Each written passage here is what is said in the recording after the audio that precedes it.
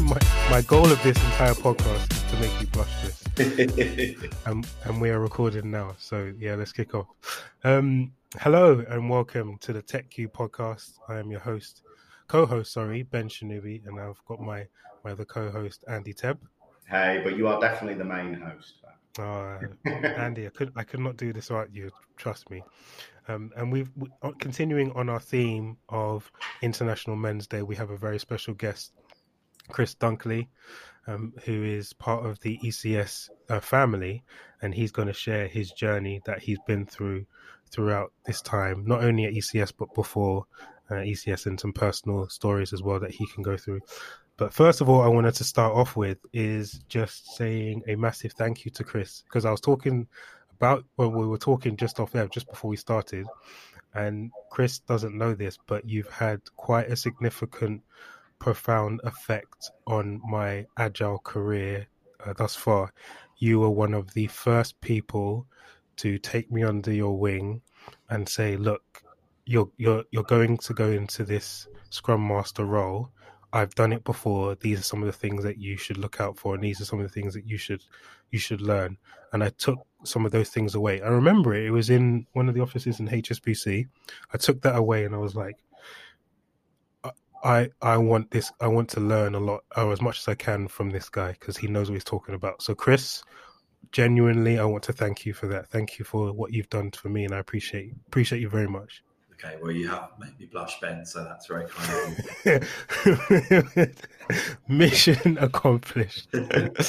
All right, cool. Stop the podcast now, Ben. We're done. That's it. I've done. I've completed my mission. I'm all right. I don't know. It's all good. But yeah, we're talking about mental health. Sorry, we're talking about International Men's Day. And Chris, you've been in the industry for a long time. You know, we've known you. Looking at your journey, you've worked at Sky, you've worked at Sony, you worked at these different places, and now coming up to ECS. What I want to do is sort of like get your feedback and your journey up until now, what it was like, and being in the industry, what you felt as like a man, how the environment shaped you as a person. Okay. It's a big question. I'll do my best to answer it like as succinctly as possible, I guess. And I think it's important to remember that everyone's journey is different, right? So this is just my story, and it might not be the same for other people. I was about 23 when I took my first job on this sort of career path, and I was a very immature man. And I mean that in like the most like normal way possible. But I felt like I went to a school where quite a lot of people had it sussed, and they had all like knew what their path was going to be. They were going to be like doctors, or they were going to be whatever it was they were going to be. And I think they all knew that by the time they were sort of 16, 17. And it took me a long, long time to get to a place where I understood what I wanted for my life. And I can't promise you that I still know the answer to that question now, but I've got some much better ideas about what it looks like. So I was very young, right? I think I was very young minded as well. I had some like personal, emotional things at the time that I think made it harder for me to be a grown up. And I don't think I really unpacked them until much later in my life. But it meant that I was quite boisterous and quite gregarious in the office. I think I was a sort of Marmite character. You either really liked me or you didn't like me at all. And I think that makes it hard, I think it makes it hard in the professional arena, because people make a perception of you very quickly on your behaviour, but it doesn't necessarily represent like what you can do at work and what you can't do at work. So yeah, that was kind of like the start of my career. I think that's kind of how I feel looking back on it. I feel like this sort of young, almost like a young kid running around, just, trying to do the best job possible, and probably like not considering other people in the process, just trying to sort of get myself ahead, if that makes sense. But then I think that's sort of conducive to a young man, is you're trying to find your way, find your feet, but also that can be very intimidating coming from an environment where everyone around you seems to have it all sussed and figured out, and you're trying to still understand what your place is in society and in this world. Yeah. So I agree with you. I think like it's almost it's like the unsaid thing, right? It's like we don't have that conversation as men. Like, who am I? What's my place in the world? And how do I feel comfortable with it or not comfortable with it? I think it might be different now with like people from a different generation, like younger people. I'm hopeful that it is. When I speak to young men now, I kind of feel like, I don't know, they just seem like I got it so much more sus than I ever had. Even sometimes more sus than I've got it sus now. You're absolutely right. You look at like the new intake from the academy and stuff, and I'm just constantly in awe of how mature they are compared to me at that age, I guess. But it's all relative, right? Because they probably still have those same reflection moments where they're like, why am I saying this? Why did I even think that was a good idea? I mean, when you were kind of acting like that, I mean, first of all, it's really good that you're no longer the gregarious person you were. But it's for your past colleagues. But when you were doing that, when you first started out, do you think that was about being naive and not recognising the size of the challenge in front of you, maybe a little overconfidence, or do you think it was insecurity or a mix of all of that? Or most people that know me a little would describe me as an extrovert. Yeah. Anyone who knows me a lot would describe me as an introvert.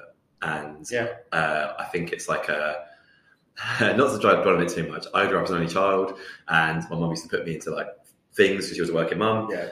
It was just me and my mum. And she put me into like all these social situations, and it was sink or swim, right? So I had to learn at a very young age to go up to people and be like, "Hi, I'm Chris. I'm here. Let's talk." So I don't believe my extroversion is like who I am. I think it's like a cover, and I think a cover only runs so far with people when you start to speak to grown-ups. I think they can see through some of your behaviours and stuff. So I don't think I'd quite got to the point where I've been able to like mature myself into the place where I could be like vulnerable and honest and feel comfortable in my own skin. I think it was a discomfort in my own skin. It's a survival tactic as an only child to a single mum who was working and put me into a lot of activities. I have some sympathy with what you're saying in terms of that soft outer shell, but that hard core that you don't really let people get to. So you appear to be, you can kind of do the facade of being extroverted and vulnerable even on occasion, but there's a bit in the middle that you're protecting quite hard. I think a lot of people would have sympathy with that, but we never have that chat, right? So you feel quite lonely in that place. Yeah. And people sorry. So what were the sort of like environments at work? Did they promote that type of behavior or that type of your character to be able to flourish? Because you were, I'm saying, in Sky and in Sony, you were quite successful. You were able to manage quite a fair few people, definitely at Sky. So was there an environment where you were promoted, where that was promoted within, to be able to be that boisterous and that outgoing? Let's say outgoing. Yeah. I don't want to speak to sort of. I think there were some environments that weren't particularly conducive to like my development, right? And I think there's some people I definitely got like, I probably got their back up a little, but I think there's two things. I'm not sure if it's because I actively, consciously look for it, but finding the right person who understands who you are and values it, and can maybe coach you and help you on the process is really, really valuable. And I was lucky enough to get. So I was a contractor at Sony originally, and then I moved into a permanent role there. And the person that hired me in a permanent role was a really good guy. He wanted the best for me. I was kind of like his right-hand man to a degree. And we spent a lot of time sort of shooting the breeze, working out how it was going to fit together, and coming up with it was mostly sort of test strategies and that kind of stuff. He was a really, really good supportive boss. And I think he kind of understood me, and that tempered quite a lot of as soon as I got the trust, right? As soon as I got someone who said, I trust you to do your job, I felt like I didn't have to try to prove anything else anymore. It meant that I could like be the version of myself that made me professional, made me good at what I did, right? So I think having the right person around you that understands that and supports you and makes you feel confident and comfortable in your own skin is really important. Yeah, so having those positive conversations, you have to have a level of comfort, and no matter who you are, that level of comfort needs to come from somewhere within the environment that you're in, which is I think is beautiful, because that is conducive to everyone. It's not just men or women. It's just a human aspect of what you are. Well, it's that point you made in the last podcast, Ben, about positive role models. Even the best of us sometimes need someone to set some guardrails and just act as that external check and challenge, and maybe help us to be better than we might otherwise be. I think it's also being open to that as well. I don't know if I was necessarily open to that. When I said gregarious, I also was like quite single-minded. I've always been very ambitious and confident in my ability to do stuff. Mm-hmm. I'm not necessarily confident in the fact that everyone else sees that or trusts that. But like, if you give me a task, I feel like I can, like, I want to do it to prove I can do it. Mm-hmm. I'm very driven like that. It's a weird thing. I'm not sure where it comes from, but yeah, I want to make sure I can demonstrate to myself that I'm capable and competent at stuff. Yeah. And I think that has kind of been an influencing factor in like being able to feel confident in my role and the job that I've got to do. But it's the interaction with other people bit that really like has always made me anxious and not convincing, but like bringing them on the journey and helping them understand what you understand. And, sometimes having that battle about whether it's the right thing to do or it's the wrong thing to do. And yeah, having those sort of disagreements. I think that's the hard bit. I've always found that the hard bit is like having other people see the way in which I see the world and agree with it or disagree with it. Actually understanding what I want to do. I'm quite single-minded about that. I'm quite like, I think I'm not the right thing to do is, and I get humbled by that every single day when I step into a room and say, I think we should do this. And people go, well, maybe not. And I go, why? And they say, because of these reasons. And I go, yeah, that's fair. Let's rethink it. I used to feel that a lot in my career. I was like, I would really like to proceed on consensus, and that would be much easier to reach if everyone would just agree with me. Yeah. It's always very frustrating that you have to have that two-way chat. I think that's a maturity that you get as you go through your career. I think hopefully most people see that at some point. But that point about understanding that while you might think it's the right thing to do, it doesn't necessarily mean it is. And it doesn't necessarily mean that other people agree with you. Even if the thing you think is definitely the right thing to do 100%, convincing the rest of the people that it's the right idea is the hard part. And you may not end up with the thing that you think is the right thing to do. I can say this as an architect, but as a subset of the profession, we're not always that great at accepting we're wrong. The people who own the solutions, like, no, I've thought about it, must be true. I think that's one of the things that's much better in the industry now with the increase in gender diversity, and then the more willingness to have those conversations and maybe depersonalize some of those conversations. Just say, actually, we just disagree. I don't hate you. Yeah, that's okay. At the beginning of IT, but like 20, 25 years ago, that was very much not the case. The arguments used to be kind of religious. And we're much more willing to have that conversation. I think sometimes that younger cohort that you were talking about, Chris, kind of embarrass and shame us into that, because they're more mature on those kinds of things, and you're forced to keep pace with that for the better. It definitely feels like people more young men especially are more willing to say, I don't know the answer, or can you help me, than I ever was. Yeah. I definitely learned that skill, and it's something I'm really proud of now, but I don't think it's something that came naturally to me. And I also don't think that working environments necessarily at the time were conducive to that behaviour either. No.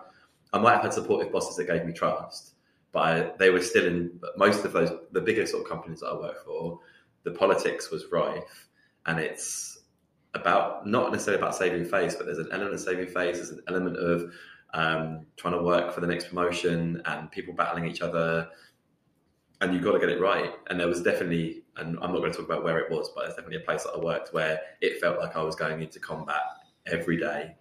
Every meeting felt like it was a battle.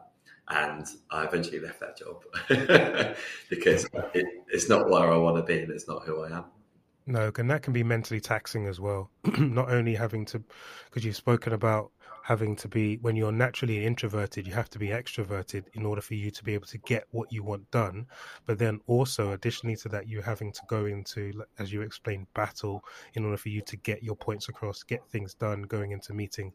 That's completely draining. So at the end of the day, I'm not surprised that you can feel physically drained from just wanting to do, one, the right thing, two, your job. Yeah. So it can have a toll on itself. And one of the things I think that is really, really good that, I was looking at just before around November was that's one thing that they're trying to tackle. So three main areas where it's mental health, testicular and prostate cancer, and then the last one being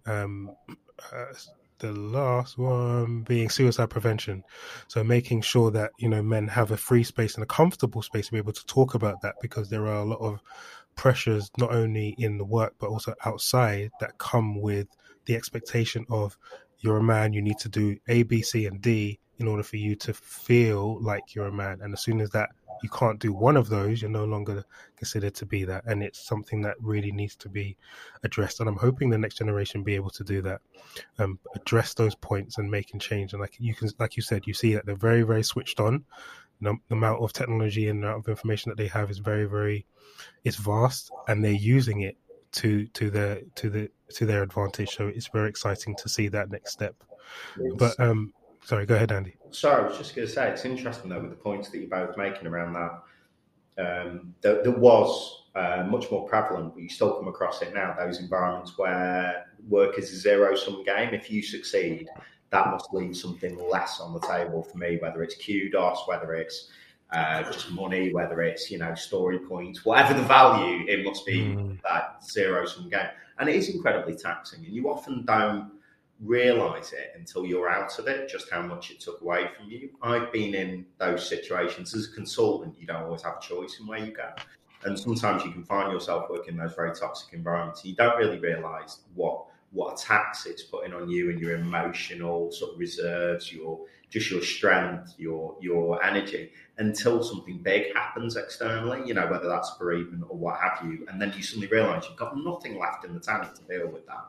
And those environments, they creep up on you. It's kind of like that boiling the frog thing, which I know isn't true, but that analogy where you slowly work yourself into it. And you either have that break point where you go, I have to walk away from this because it's toxic, or finish the job immediately and just get done. Or it's when you leave, you suddenly go, I feel that weight is lifted. And everyone talks about that so casually, but it is a physical thing. You feel it weighing on you. It just leaves you with no reserves to do anything. Yeah, it's interesting you say that, because I hadn't thought about it in those terms, but you're completely right. The indicator for me when I left the job that I said that I felt was relatively toxic by the time I'd left it, the indicator was that I looked at myself in the mirror one day, and, you know, I used to go to work every day, like, I say this story to everyone, but I used to go to work every day in like shirt, blazer, chinos. I used to look very well done, hair did, all that kind of stuff. And I looked in the mirror one day and I went, this isn't really me. Yeah. Like, who is this guy looking back at me? Yeah. I'm not that person. I'm a little bit scruffy around the edges. I'm quite casual generally.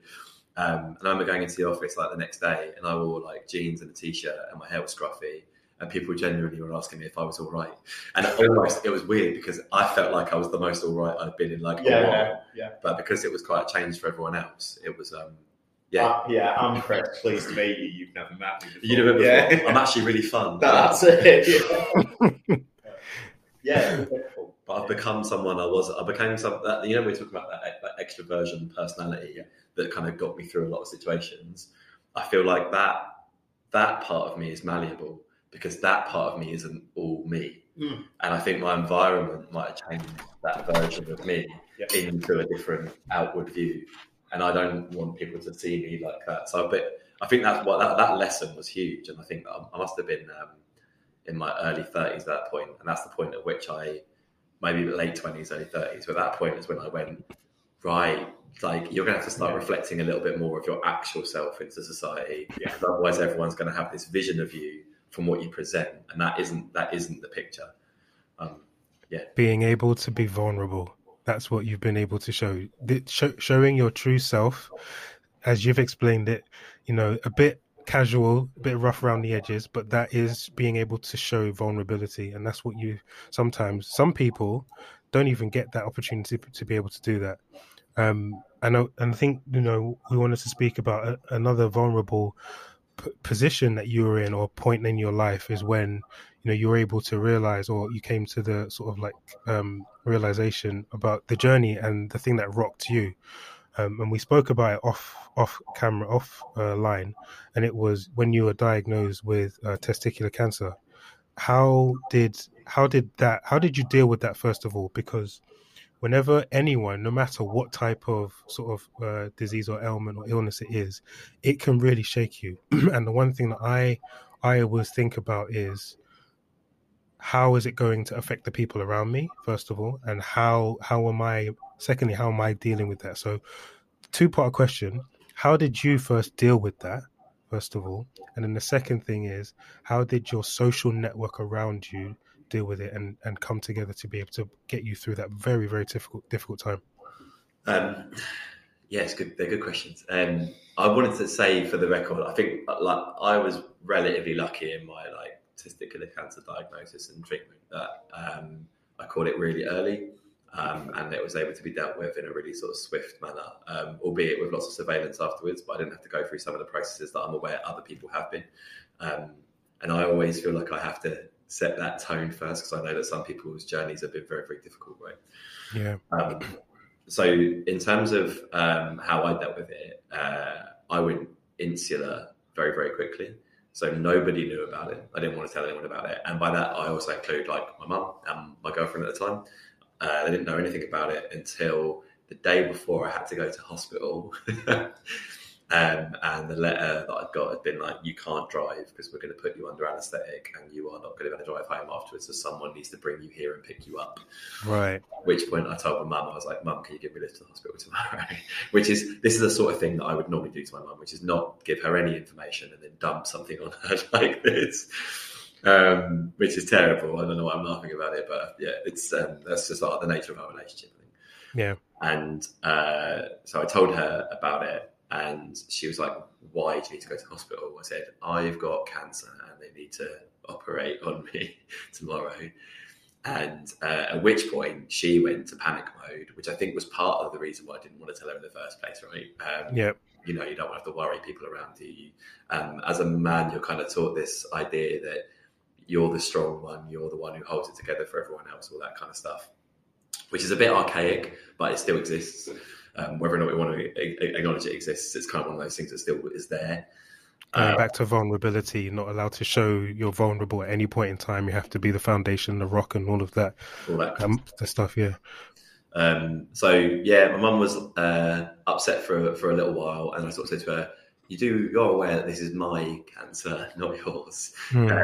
Like, I need you to be like a bit stronger about it and just help me out and get me to the place." And she was like, "Okay, fine." So she took me to hospital. She sat with me at hospital.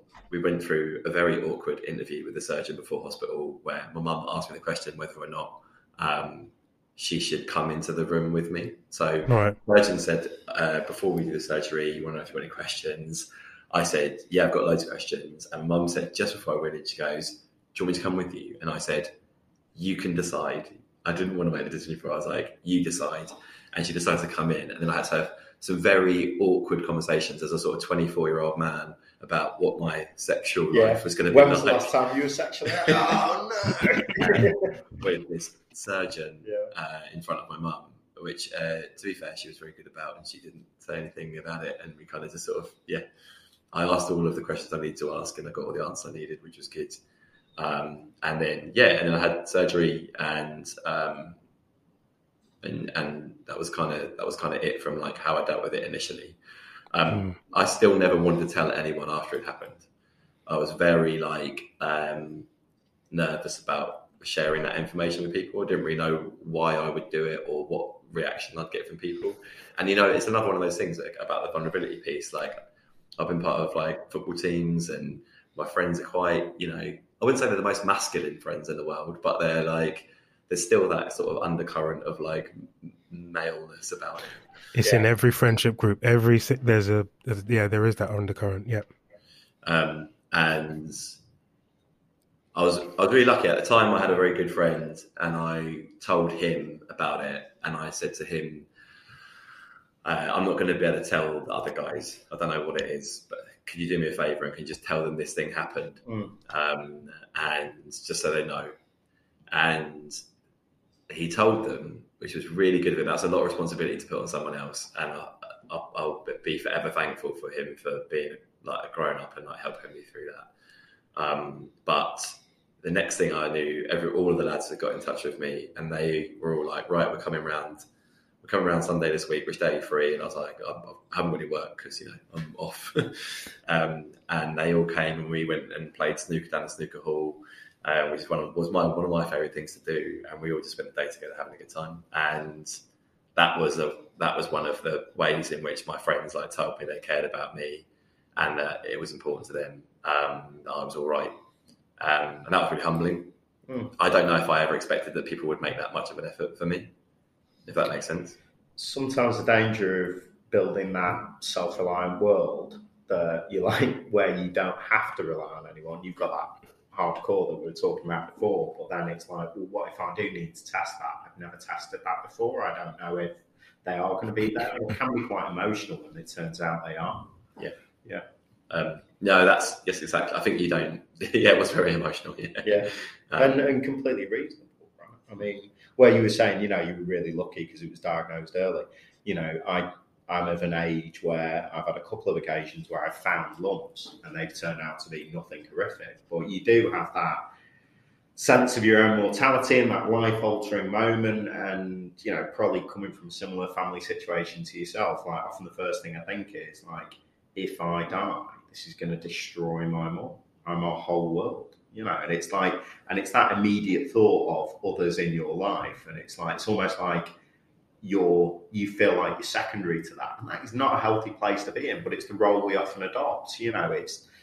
It's I am responsible for this. There's a massive ego in that, like you're responsible for the entire world, but it's the instinctive place you go to, isn't it? It's like, I'm responsible for this person's well-being and their emotions, and it's weird because, of course, the first thing you're thinking about is something you've actually got no control over. There's nothing you can do about that. They will feel how they feel. But yeah, it's the dichotomy of being a man. But it's the trust as well. It's the trust to know that, like, and I think going back to the vulnerability conversation, and I think this is something that I think we should talk about as men more often. Yeah. But when you are vulnerable with people,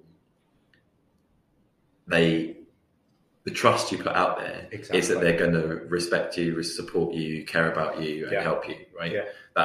That's the vulnerability, is saying, I need some help, and other people saying, yeah, I can do that. Now, most of the time, people will be capable of doing that, and they'll be happy to do that. Mm-hmm. There are occasions when they won't be, right?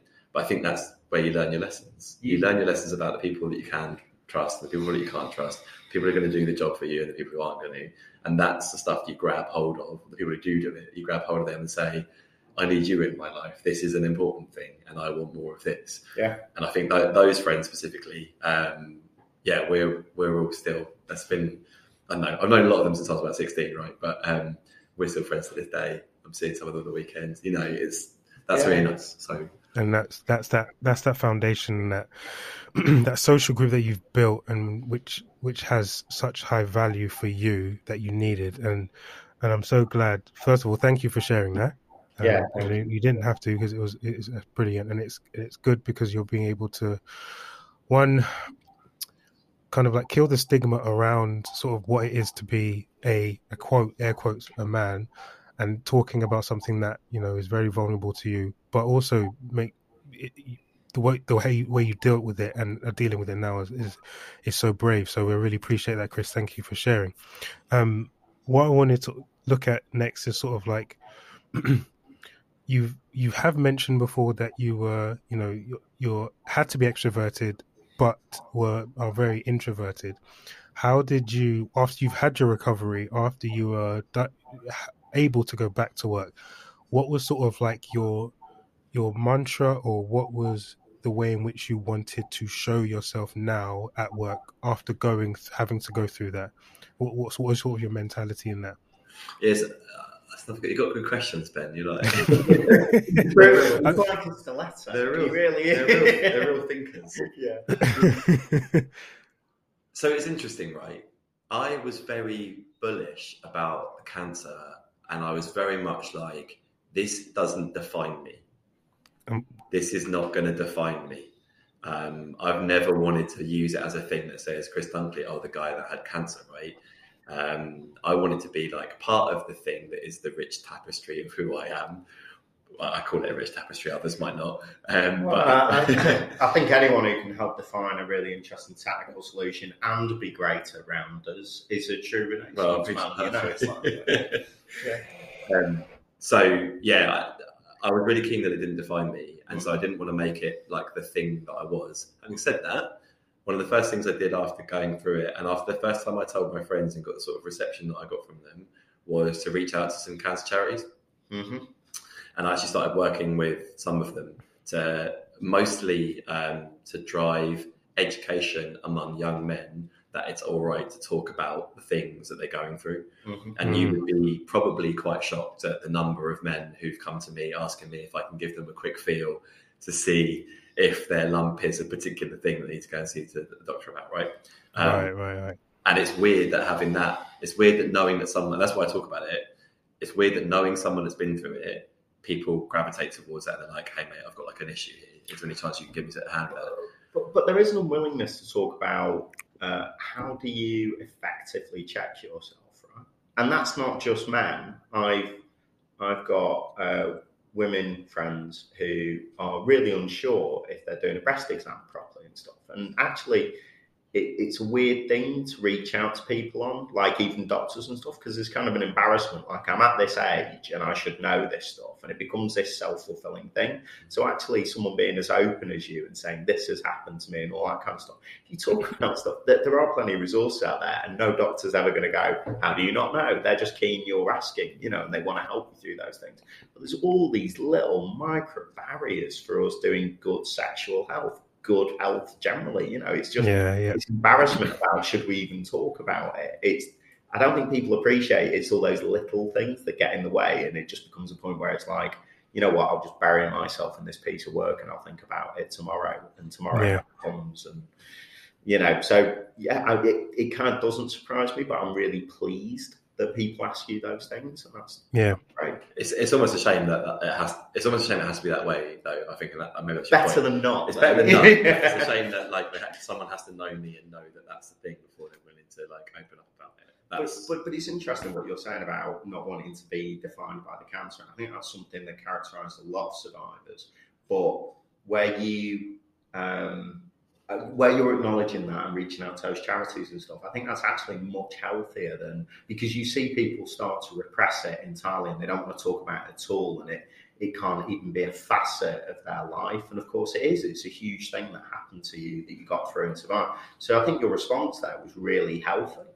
But of course you're filled with self-doubt because you've got no frame of reference for, is this too much? Is this too little? Because we don't talk about these things. Yeah. Very much so. To be fair, that the work that I did in the sort of for the charities and stuff, I met some people who had very difficult journeys. I'm sure.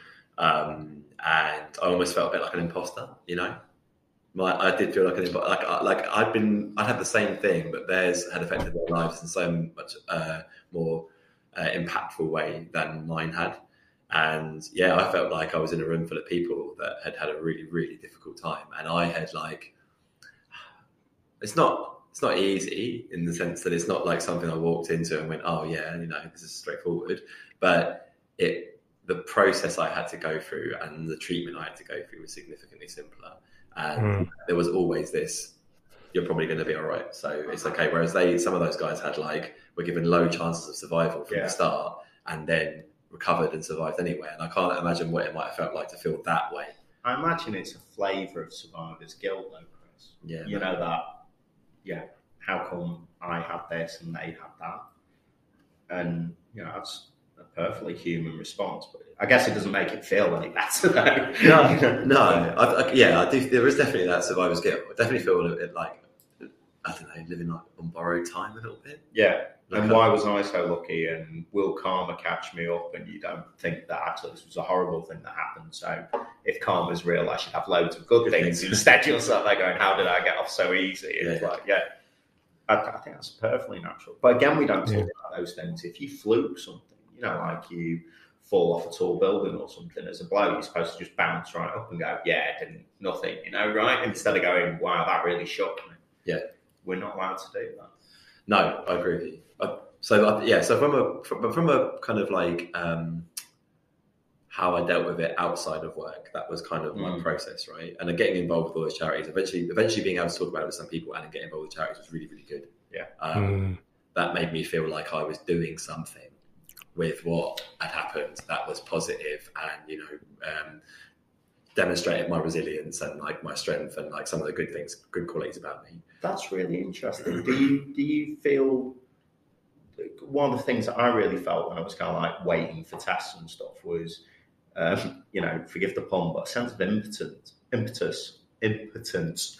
Like there was nothing I could do about it. I was just very much power in my hands. Do you think that engagement and that positive engagement that you had gave you a sense of agency again, like you were doing something? Or yeah, you're right. You have no control over the process, right? When it's going to happen, it's going to happen, and that's in the hands of medical professionals who I'm very lucky were very capable in their jobs. But damn it, there are other people. But and it almost felt and I guess maybe it does come from that survivor's guilt to a degree, which is like, okay, what am I going to do with this gift that I've been given in a way of still being here or not having to suffer? How can I do something that takes the power back and turns this into something that I can control? I think, that's probably something really fair about that. I've never thought about that. I hadn't thought about that way too. Groundbreaking. No, but that's really, really good thought. And I think probably want to round this off by saying one of the last things I want to touch on is the idea of, and you've already touched on a bit of it, of the idea of manhood. Did this sort of like experience change your viewpoint on what being a man, not only in the industry, but your idea of manhood and what that is? Has it shaped it at all? I don't know. I've thought about this before, and I don't know. I've always said, like I said before, that I didn't want this to define me, and so as a result, I've almost blocked out a little bit of the impact it probably had on my life.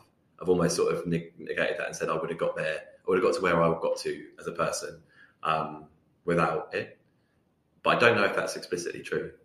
God, I'm going to sound philosophical, and I don't really want to, but because it's going to make me sound like a knob. They are big questions, mate. But, no, I guess like life is a series of very difficult things, and the triumph in life comes from achieving those things and overcoming them. Right? Life isn't a journey towards this happiness where birds sing and you live in the sunshine all the time. It's not that. It's a difficult world. And the joy of it is going through it with other people and like achieving things together or like overcoming personal demons, that kind of stuff. This is definitely one of those things that I overcame and definitely I feel like mildly triumphant about.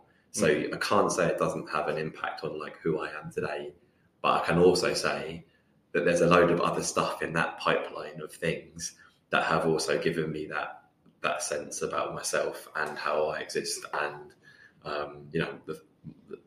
and have changed my perception on who I want to be, but also who I think I am.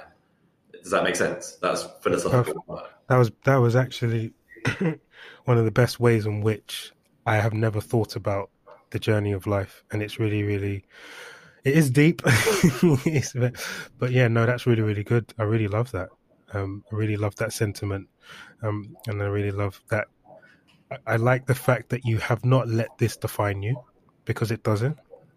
And then this is something that it's just part of your journey of who you are. So you've been able to push through it, succeed to greater things, and greater things will come in the future for you. So I want to, that is beautiful, Chris. I really appreciate that. Really appreciate that. Andy, do you have anything that you'd like to say to round off? I just think that acknowledgement that it's a journey and it's ongoing, that you've got to carry on reflecting on yourself. Like there is no such concept as finished. There's always that improvement is the wrong word, but recognizing that you grow, you have things to overcome. I'm a firm believer in what you were saying there, Chris, about getting through things together and achieving things together, understanding that you're more than just an individual on that journey. I'm very bad at that. I'm like, I'll do the thing and I won't ask you to do the thing. I think we're both bad at this. Probably, yeah. But that continually realizing that you're part of something greater in terms of that network of support around you, and also that it's quite rude to people never to trust them with things, to lack that trust, and so those are all big and difficult things to get to grips with. But I really like that idea of it just being an ongoing thing. We all know those people who, I think the best example is, they get married and then they're like, right, it's game over now. Let's stay very still and just wait to die because we achieved it. And you're like, no, it's just part of that journey and it's ongoing. But that is a broader thing, whether it's your career, whether it's your personal life, just all those things. And I think if there's one thing we can stress, it's that really, that things are going to come up that you don't know how to deal with, and saying you don't know how to deal with them is cool. There is another component to that, and I think I don't know where it came from in me, but it's something I feel quite lucky to have, and I'm aware that other people don't, and that's the reason why I wanted to say this bit, which is those bits that you overcome, that you look at with a sense of achievement. I think that's actually a very male trait. Yeah, is to look at something that you did and say that's an achievement, but that doesn't mean that everyone looks at it that way. So I think, however much. That's how I look at it, and that's been a really good driving force for me to be able to go, I've done something, on to the next thing, on to the next. I've been able to have that kind of mentality. It is important to reflect on the things you've done in your life fairly and look at yourself and say, were those things that I can be proud of? Mm-hmm. Did I try, or did I succeed at the thing? Did I work hard for it? And even if I failed, would I learn from it? You have to have that kind of ability to look at yourself and praise yourself. And I don't necessarily think a lot of people or all people have that. So I'm lucky that I have something like that. But I do think it's important that I don't know how you get to that place. I can't say how I got there, but I think I could see people that might listen to that and think, oh well, everything I do is a failure, or do you know what I mean? And I think it's important that I think different perspectives on the same situation, that because they happen to different people, and how you react, they're all valid. Understanding that someone might go through the exact same experience but take something different from it, and that is as valid as how we choose to remember it and reflect upon it. Understanding that we don't all have to have the same reactions to things is something that we're not always great at in those conversations. I think it's great when we just have the conversation. That's a brilliant start. But then maybe showing that empathy, not necessarily sympathy and assuming that they'll have the same reaction, but empathy, where you just go, your reaction to this situation is valid, whatever it is. I think that's kind of where we're moving on to level 2 of the man conversation. At the moment, we're not even having them. Yeah. I think it's a really good point, Chris. Yeah. And I also think that maybe we can play a part in that, because when you recognise someone else's achievement, that ability to sit down with them and say, no, that was really good. Look at what you did. You should be proud of that thing. Yeah. And it's the exact opposite of that zero-sum atmosphere we were talking about before, where your achievement takes something away from me. Celebrating success of those around us, completely agree. And I think, that's something I think, if you are in a space where you're able to spot that in yourself, use it as a gift to spot it in others and share that with them. I think that's probably it. There you go. That sounds like a worldly nugget of advice. But it's still good though, Chris. Still good. You still got it, Chris. You still got it. Chris, I want to thank you so much for taking the time out to share your story, and all of those key gems that you've dropped on this episode. As I said before, you've been an amazing help to me, and hopefully this will be able to help someone else, either going through whatever they're going through in their daily lives or going through something similar. So thank you, Chris, for sharing, and I appreciate it. And thank you, Andy, for running this journey with me. Thanks, Chris. And thanks, Ben, as ever, for organising everything. We're just doing what we do. As usual, thank you very much for listeners. You've been listening to the Tech Cube podcast. Have a great, blessed day, and we'll see you again very soon. Cheers. Bye.